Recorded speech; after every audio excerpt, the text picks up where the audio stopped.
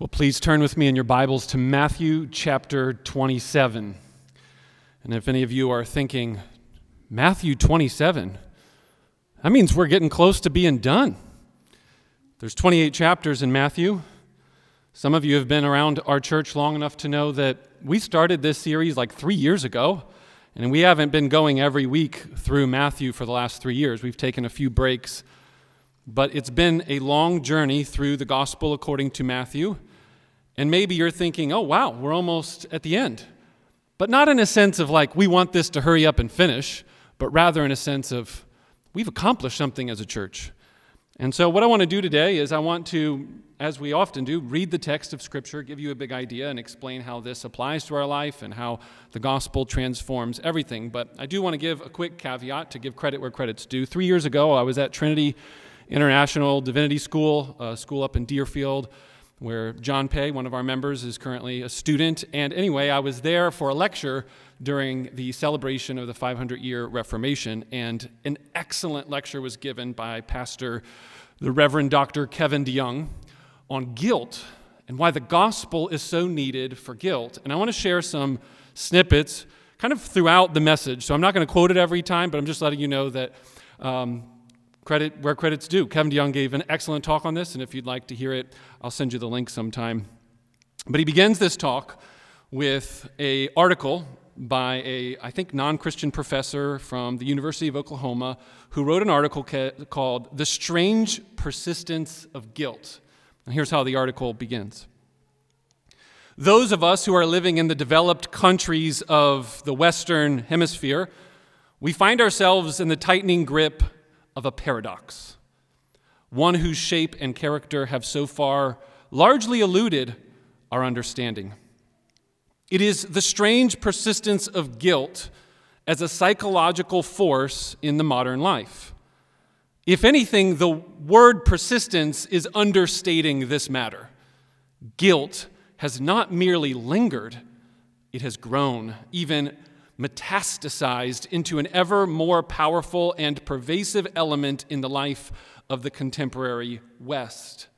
Even as the rich language formerly used to define it has withered and faded from its discourse, and the means of containing its effects, let alone obtaining relief from it, it has become ever more elusive. Now, to summarize and to get the point of the article, the author goes on to say that what Nietzsche and Freud were saying ended up proving itself to be dead wrong.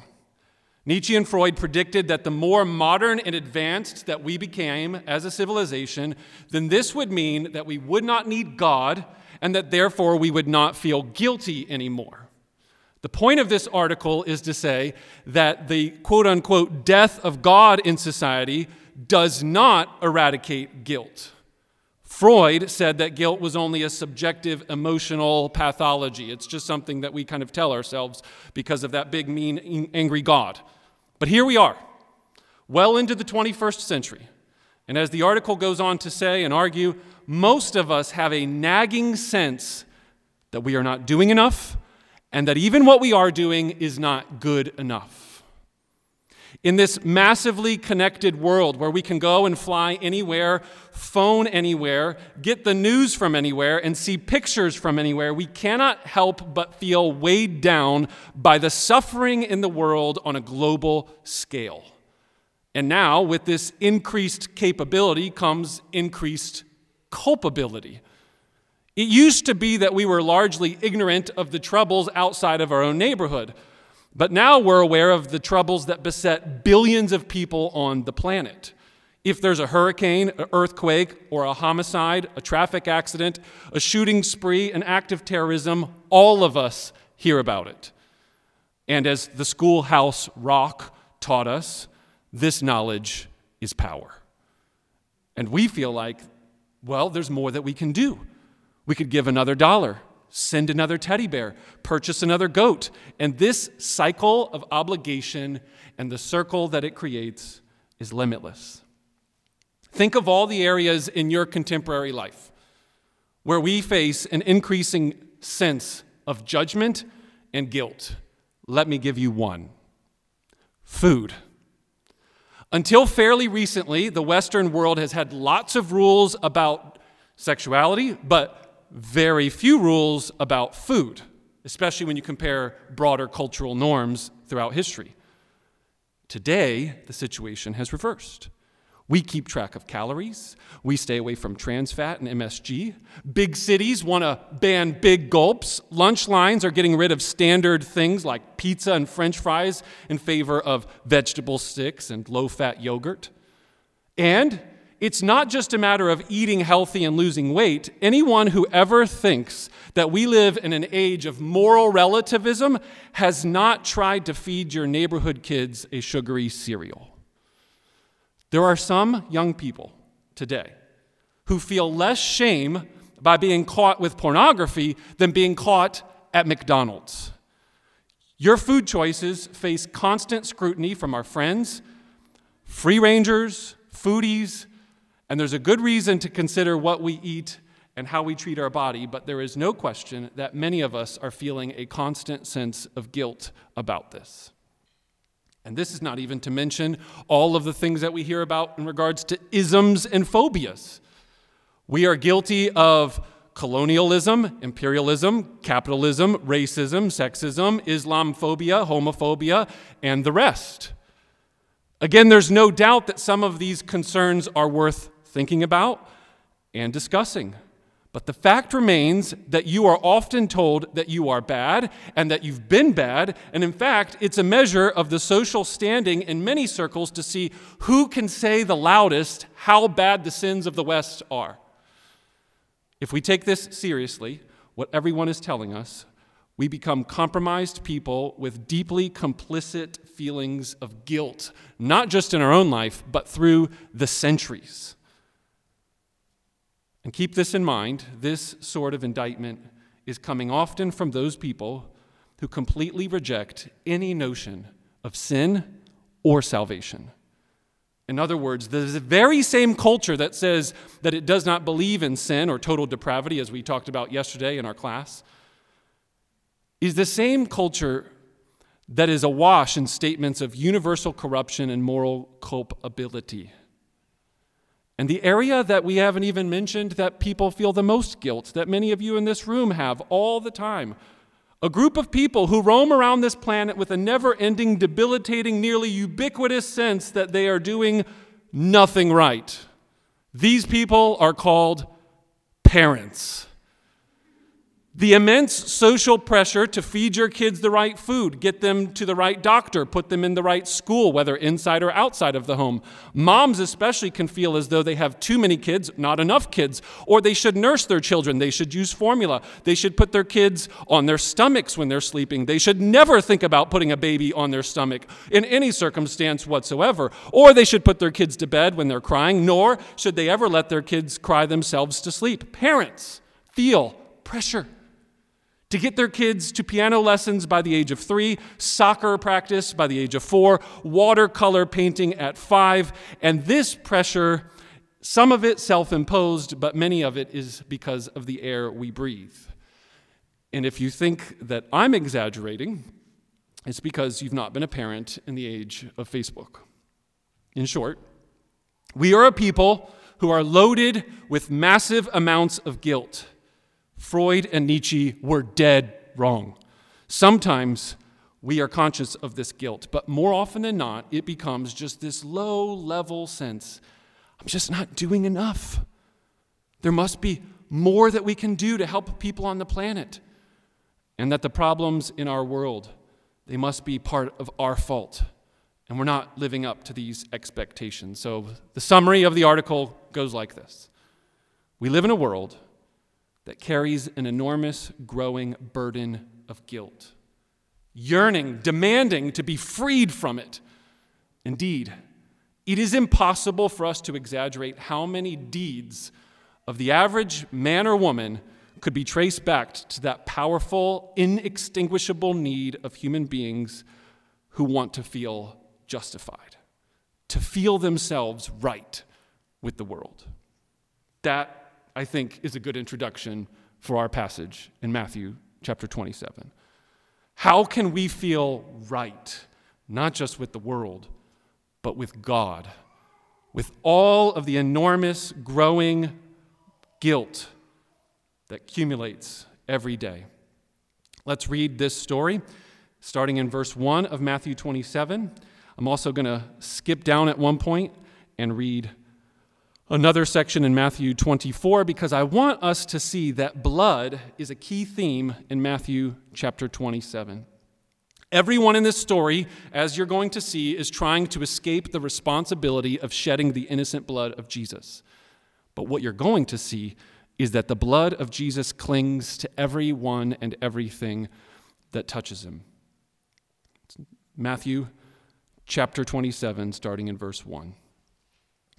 When the morning came, all the chief priests and the elders of the people took counsel against Jesus to put him to death. They bound him, and they led him away, and they delivered him over to Pilate, the governor. Then when Judas, his betrayer, saw that Jesus was condemned, he changed his mind and brought back the 30 pieces of silver to the chief priests and the elders. And Judas says this, "I have sinned by betraying innocent blood." They said, "What is that to us? See to it yourself." And throwing down the pieces of silver into the temple, he departed, and he went and hanged himself.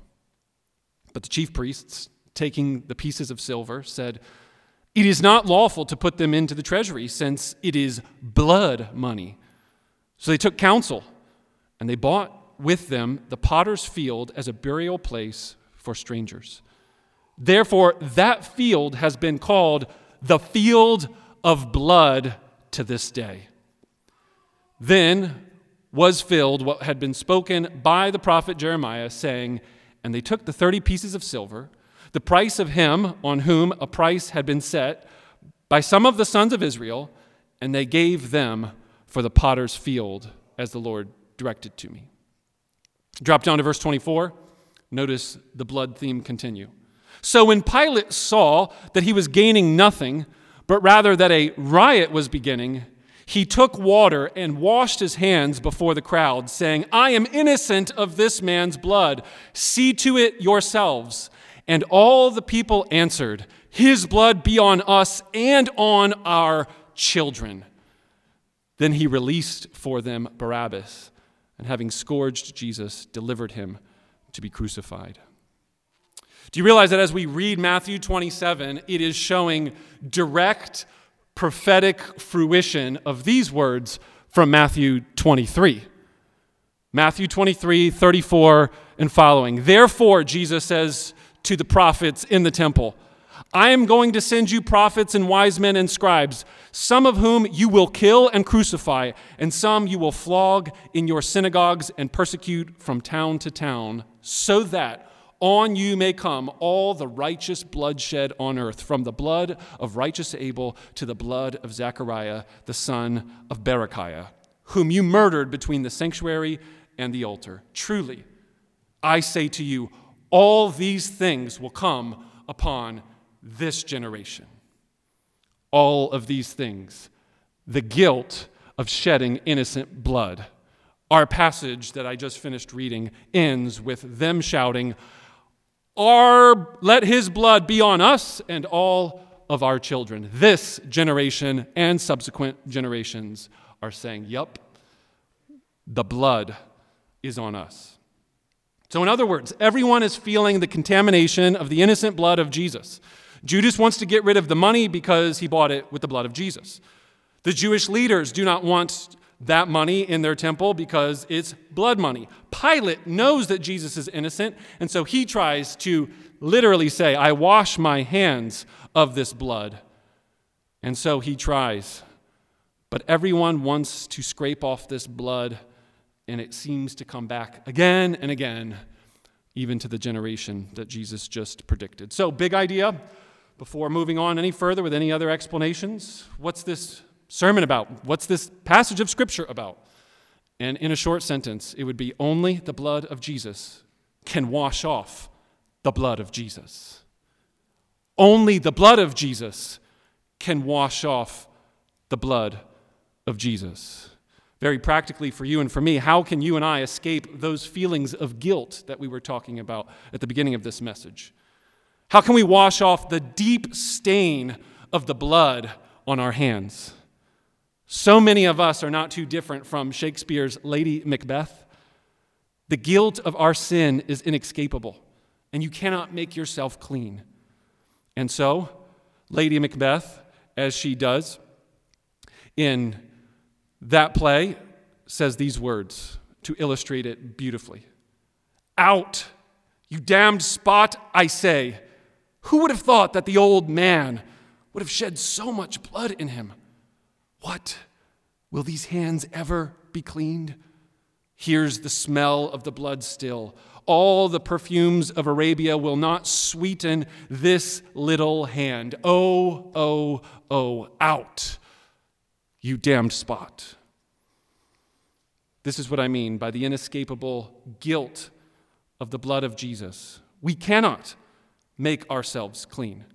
And many of us are walking around this earth day after day, just like Lady Macbeth. How can I deal with this blood and this guilt? So what we're going to see in this passage of Scripture is that only until we come to Jesus and use his shed blood can we ever cleanse ourselves of the guilt and our participation in the blood of Jesus. First, I want us to look at the way that Judas, by feeling sorry for himself, cannot wash off the blood of Jesus. So first, only Jesus can wash off the blood of Jesus. Feeling sorry for yourself, that will not do it. The difference that we see between Peter and Judas, similar to what we saw last week, Matthew, masterful storyteller, is putting this story right here on the heels of Peter's denial so that you could see a contrast and comparison between one man who utterly fails Jesus and another man who utterly fails Jesus, but the outcome of their lives could not be any more different. There's so many similarities between the two. They both do horrible things. Peter denies Jesus 3 times, and at the very end of it, he curses Jesus. Like, this is not good. And look at the very end of Matthew chapter 26, verse 75. "And he, Peter, went out and wept bitterly." If you look at verse 3 of chapter 27, then Judas, his betrayer, saw that Jesus was condemned, and then the phrase "he changed his mind," fine translation, but another way to say the same thing is that he felt regret, or some translations will say remorse. Both Peter and Judas, we could say, felt bad, sad for the thing that they had done. And so this is why we brought up 2 Corinthians 7 earlier in the service. 2 Corinthians 7:10 says that there's 2 kinds of grief, 2 kinds of sadness. For a godly grief will produce true repentance that leads to salvation without regrets. And there's a worldly grief that produces death. If Peter and Judas aren't the best illustration of 2 Corinthians 7:10, I don't know what else would be. So what is it? What's the difference between a godly grief and a worldly grief? What's the difference between Peter and Judas? What leads to true salvation and what produces death, even suicide? Well, godly grief, in short, is a feeling sorry and remorseful for sinning against God. Worldly grief just feels sorry for yourself. The outward manifestation of your sorrow could be the exact same for both of these kinds of grief, but the difference is everything. It is ultimately our sinning against God that has to be at the heart of our repentance. This is what David says as he confesses. We read this last week, actually, in Psalm 51, verse 4. "Against you and you only have I sinned," even though he murdered someone and committed adultery. "Against you and you only have I sinned" needs to be at the very heart of our repentance. This is why as I'm counseling people, I'm regularly telling them we need a God-centered kind of transformation. Not just a feeling sorry for ourselves and a few tips and techniques for how to manage our behavior. We need to be changed from our heart, and our theology about God needs to be transformed. We have today in the modern world a psychological understanding of guilt. And therefore, it's become a very therapeutic idea of forgiveness. Guilt is seen as very subjective and just part of your conscience. It may not be what we are, but it's how we feel. would be the way to summarize the modern notion of guilt. Therefore, the solution that's being offered is emotional acceptance and learning how to live with yourself. But if there's no God to sin against, then there's no God that will ever say, I forgive you. This is the heart of true repentance. If you've sinned against God, then that God has the ability to forgive you. But if you've just sinned against the universe, well, what is the universe going to do to communicate to you pardon and forgiveness? It doesn't, as we saw in our introduction. Without personal pardon from a personally offended God, it is hard to know how anyone will ever have lasting peace. This is why the message of the world that you are good deep down inside is so radically misinformed. We're told we need to move on and just forgive yourself. But for all of us who are willing to be honest with ourselves and our failures for just a second, knows this is nonsense. How many people do you know, or how many times in your life have you felt despair? And when you think about that despair, how often does it linger because you have done away with God? If God is big enough to judge us and condemn us, then he's also big enough to forgive us. We have all of the self-talk that you could do, all of the therapeutic kind of nonsense to some degree for dealing with the wrongs that we have committed. That's what the world has to offer us. But it's really the worst of all possibilities. Because not only do you have a biting sense of guilt, but the world offers no coherent plan for redemption and salvation. This is the worldly grief that leads to death, and at times, literally, the death of suicide. My brother sent a message to our family recently with an article that he was summarizing where it said in October of last year, 2019, there were 879 women who had killed themselves. Last year, meaning 2020. Let me get the facts right. In October of last year, meaning 2020, during the COVID pandemic, 879 women have killed themselves. This number is 70% higher than the same month a year ago in 2019. 70% higher from one year to the next. Then, in the article, they compared the total number of suicides by both men and women in October, which was a little over 2,000, with the total number of deaths from the coronavirus in Japan at 2,087. More people being killed by suicide than the amount of people that were killed in Japan by coronavirus. Now, the reason why some people have highlighted this in Japan is because Japan has fewer strict lockdowns, relatively few COVID deaths, and what they're saying is, why is it where COVID is much worse in other countries and locations where the pandemic is much worse, relatively few COVID deaths are happening in Japan, but even more people are dying from suicide? The article then suggests that even though there might be various factors and it's hard to, account for everything, the general increase in suicide amongst women in 2020 is probably because of the effects that the social distancing and COVID-19 has had on our everyday circumstances. So this is what my brother said after he linked the article. And I thought this is a good application in light of hearing about a worldly grief that leads to death, literally the death of suicide. How will we be conduits of hope for the people around us? How can we reach out to our fellow church members and neighbors to be a refuge for people who are in need and ensure that despite that all of the disruption that has gone on in our lives, we will make an effort to check in on those that we know who are close to us? How will we seek rhythms and routines that will foster good mental and emotional and spiritual health?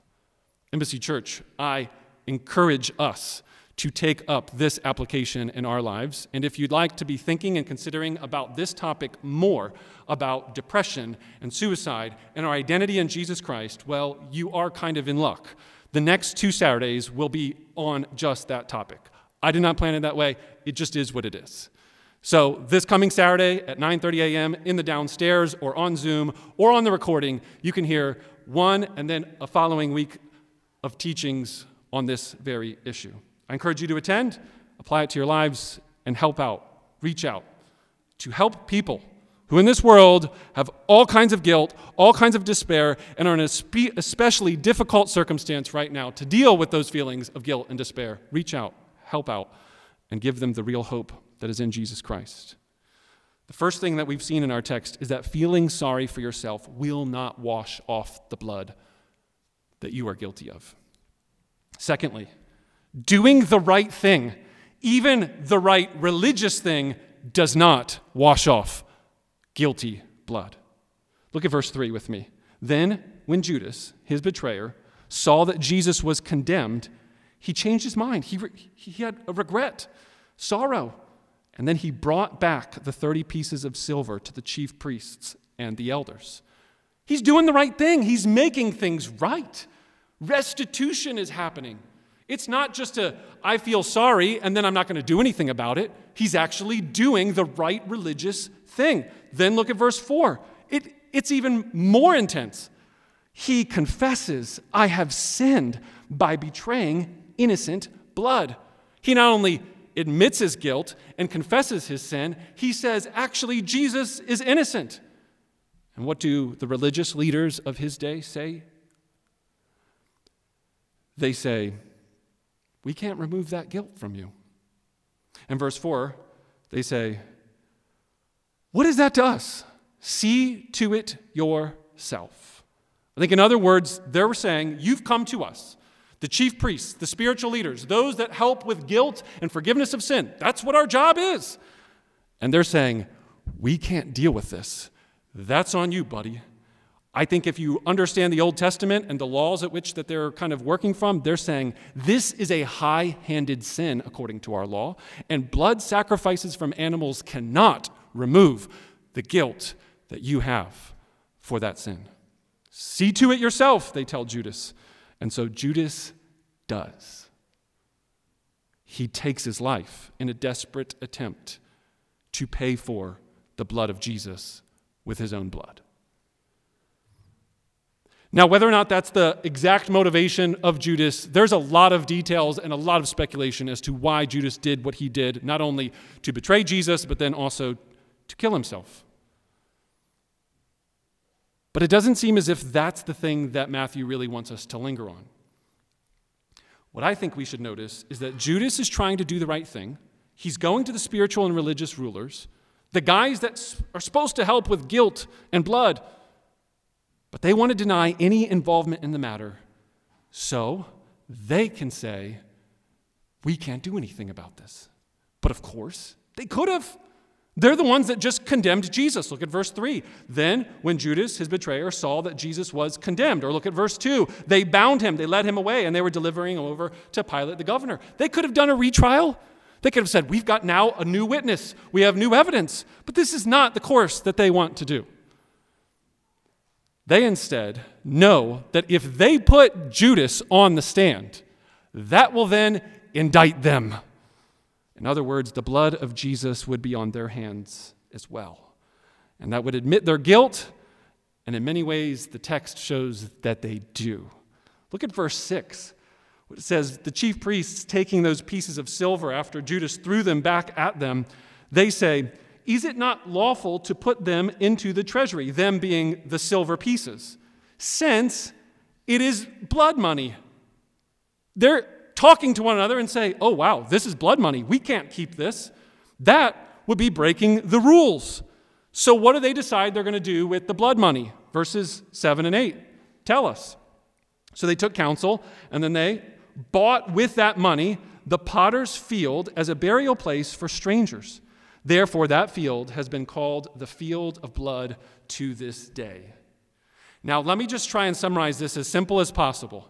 What they're doing is saying, we can't put that in the treasury because that would be breaking the rules. So let's do something good with the money to help out the foreigners and strangers that are in Jerusalem on a regular basis, because Jerusalem was a hot place to visit for pilgrimages and coming to worship. And in that very time and setting, they would have been coming for the Passover. So imagine you're on a Passover trip and you've got a very sickly great aunt or grandma, and she's with your family entourage, and then she doesn't make it home. She passes away while in Jerusalem. Well, what are you going to do? It's going to be days before you can get there, and then you're going to have this unclean body on your hands. You're going to need to find a burial place right there in Jerusalem. So they're thinking, we're going to help those people out, and we're going to buy a plot of land, and we are going to give that land to all the foreigners when something like that happens. In many ways, it seems like, oh, we're coming off really nice and good and thoughtful about other people, and we're going to use the blood money instead of putting it in the treasury, because that would break the rules, to do something really nice.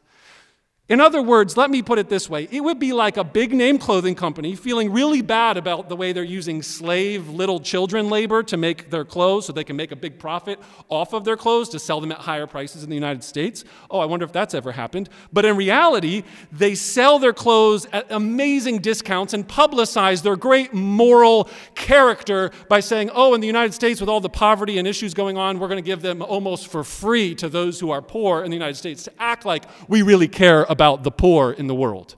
That would be a modern day illustration of what's going. And then implicitly, all the people that are buying from this company don't even realize it, but they're now contributing in what is this giant, awful blood money. That's what's going on in this text. Do you see how the blood money of Judas that passes on to the chief priests and the scribes then gets passed on to people that don't even know it? I mean, how many times do you and I probably wear clothes, buy clothes, and do things that if we knew all that was going on to bring them into your house, we would probably shudder? And we're all contributing to this big mess that no one can escape the guilt of the blood of Jesus. These religious leaders don't care about breaking God's law when it helps them. But they do care when it wants to make them look good to the rest of the world. How convenient. How ironic. Do you know anybody like that? Do you know anybody that's okay with breaking the rules when it helps them get what they want, but they're not okay with other people breaking the rules when it helps them get what they want? Why these rules? And why now do they seem to have some sort of moral conscience? Do you see Matthew's use of the story here? Judas, they don't really care about him. He goes and hangs himself.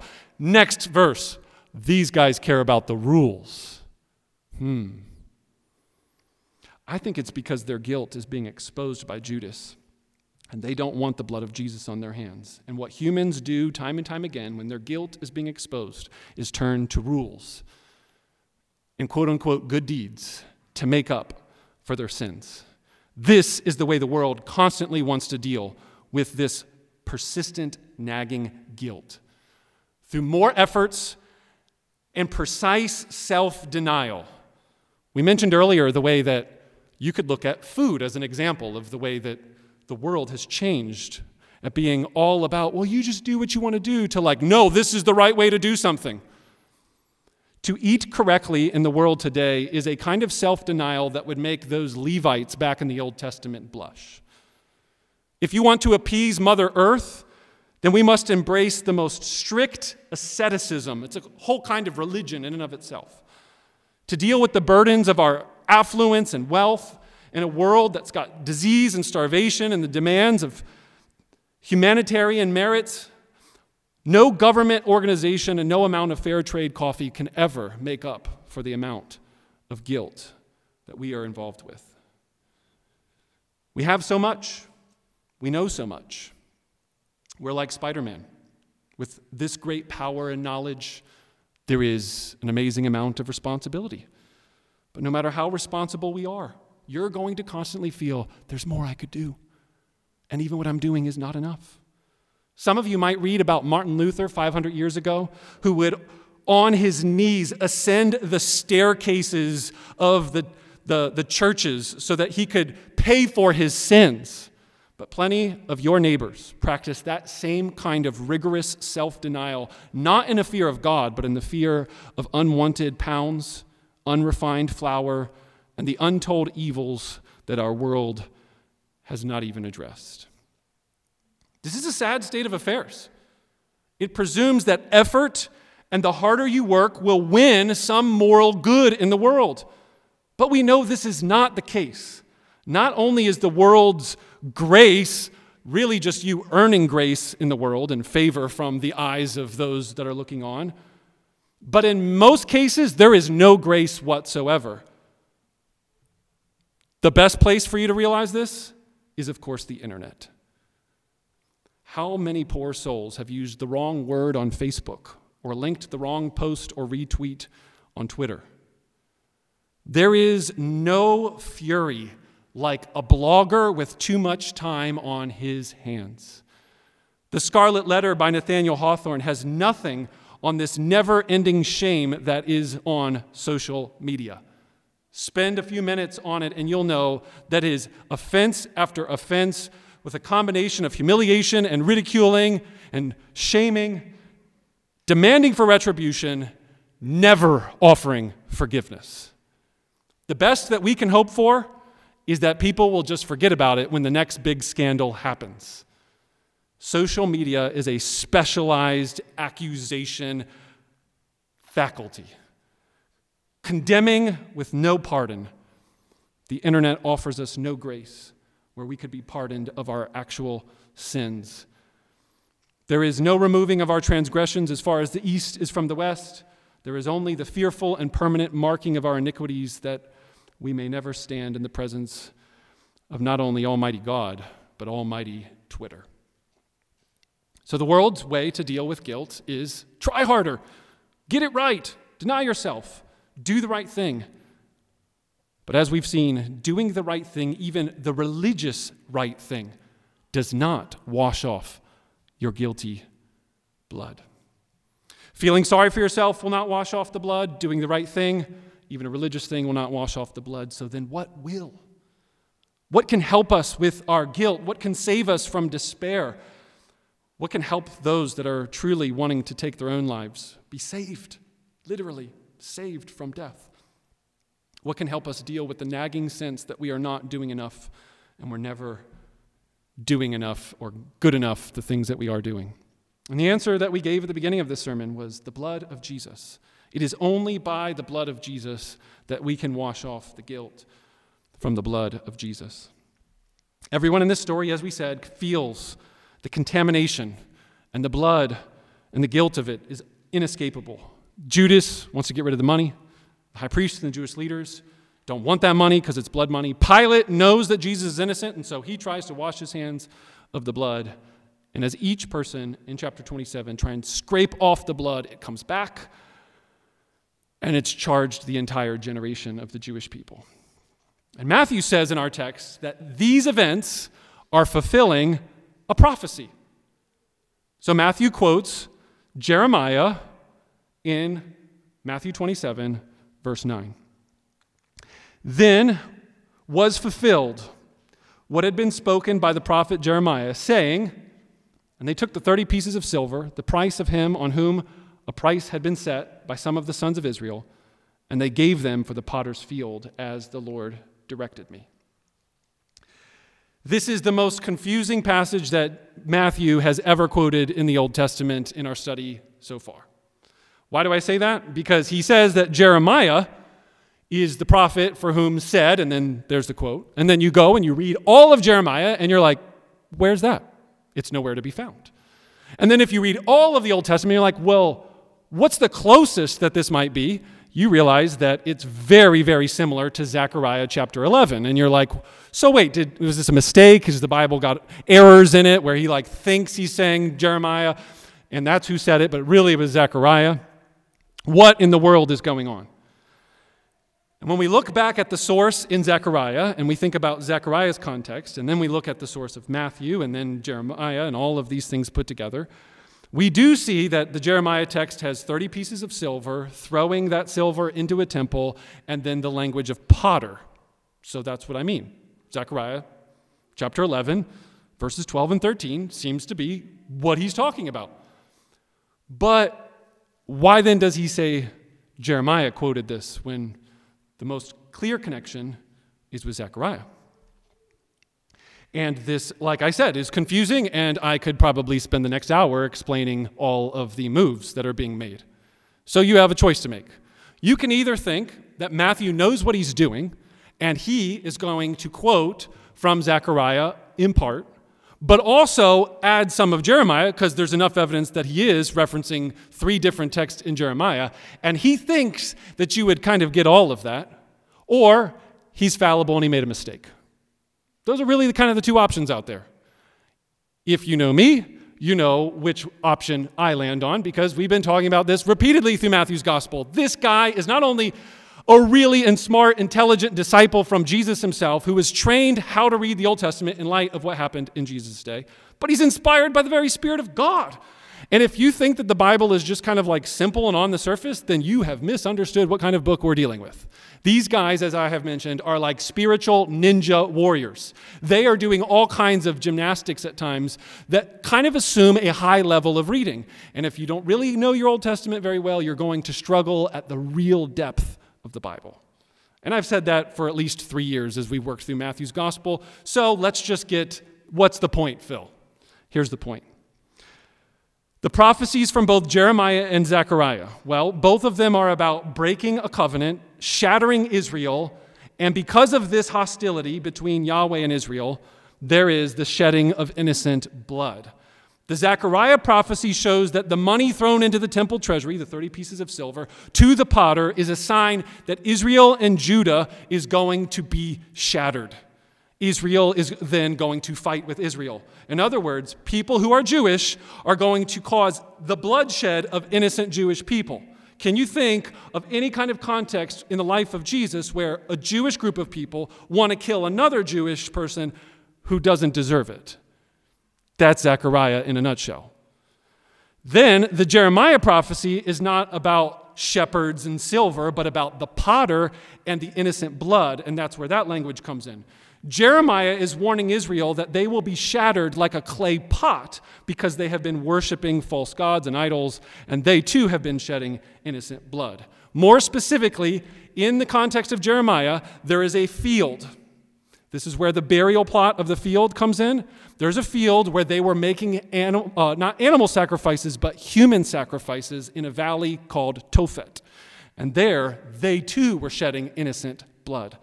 Jeremiah, in his prophecies, dramatizes this doom by taking a clay pot and shattering it. Now, the clay pot represents the nation of Israel. Why is it a clay pot? Because like Adam was made from the dust, Israel is represented by being made from clay or the ground or the dust, formed as a new kind of Adam. And there, in Jesus' day, the Jews are just like the people in Jeremiah's day. They are plotting against the ultimate Adam figure, the ultimate representative of Israel. Jews fighting against Jews, crushing innocent blood, or doing a human sacrifice. All of these contexts come together, and because of this, they will be shattered. They are the ones destroying the temple, not the building of the temple, but the temple that is Jesus' body. And because of that, they will be destroyed. They are offering over the firstborn not of their family, but the firstborn of God. And they will then be slaughtered. That's what's coming together when Matthew quotes this combination, blender mix of Jeremiah and Zechariah. Did you guys catch all that? Well, that's why we record these sermons. You can listen to it again later. These Old Testament passages, especially the Zechariah one, gives us, I think, a very helpful image for us as we think about the blood of Jesus. Who is it that will soon suffer and die on the cross? The answer is Jesus. But that's obvious. But not just any person. Jesus, the Son of God, God of very God, as the Old Nicene Creed says. The ultimate solution then to the shepherd problem of Zechariah is for Yahweh himself to become that shepherd that dies with innocent blood. He's the shepherd that's valued at 30 shekels, which is a slap in the face if you read the context of Zechariah. He's the shepherd who is struck. He is the shepherd who is pierced. Yahweh himself then becomes the very one that Zechariah was talking about. God's blood is being shed, the most innocent of all innocent blood. And this leads to 2 results. Matthew tells us this story and all of this in this context so that you could highlight the similarities and differences between Peter and Judas. Peter betrayed Jesus. His betrayal was predicted by Jesus. Peter brought down curses. But Peter turned not to the priests of Israel, but he turned to the Lord Jesus Christ, whose blood is poured out for the forgiveness of sins, just like Jesus said on that Lord's Supper night. Peter was restored. But Judas, he betrayed Jesus. He had that betrayal be predicted by Jesus. He brought down the kind of curse on himself by doing a high-handed sin that the regular animal sacrifices could not deal with. And instead of turning to Jesus, to God, the God-man in flesh, he turned to the religious leaders and was led to despair and killed himself. Jesus' blood is inescapable. This means that everyone in the story is going to come under the blood of Jesus one way or another, which means you and me, as you listen to this story, it's time for you to say, is the blood of Jesus on my hands? One way or another, the claims of the Bible is, it is. And you too will be charged against those, with those who conspired to kill Jesus, and either you will be found guilty of murder for your contribution of the blood that continues to pass on for generation to generation, or it will become the blood of the new covenant, the blood that sheds forgiveness of sins for everyone who would come to Jesus Christ and find that his blood can wash away the guilt of the blood of Jesus. Either way, blood will be on you and your children. Will it be the blood of condemnation, or will it be the blood of forgiveness? If you try on your own effort to remove it, throw it away, wash it off, you are doomed, whether in this life or the life to come. But those who receive Jesus' blood will be given washed white robes in the blood of the Lamb. In other words, Jesus is closing out all of human history. The human history that began with the blood of Abel, his righteous blood that's being charged to Jerusalem, the blood that cried out for vengeance against Jerusalem. And everyone that would receive Christ and his blood will now know that his blood speaks a better word than Abel's blood, a word of forgiveness and pardon. So what will you have? I offer and suggest and urge, demand, do whatever I can to plead with you. Take the blood of Jesus. Let's do that now as we take the Lord's Supper. Let's pray together. Our Father in heaven, we want to come now in the name of your Son Jesus, and by the merits of his blood, ask for your Spirit to wash us clean of the guilt that we all have nagging in our hearts. We want to pray that our consciences would be cleansed, that our minds would be renewed, and that our lives would be transformed by the life-changing and transforming power of the blood of Jesus. We pray this in his holy name. Amen.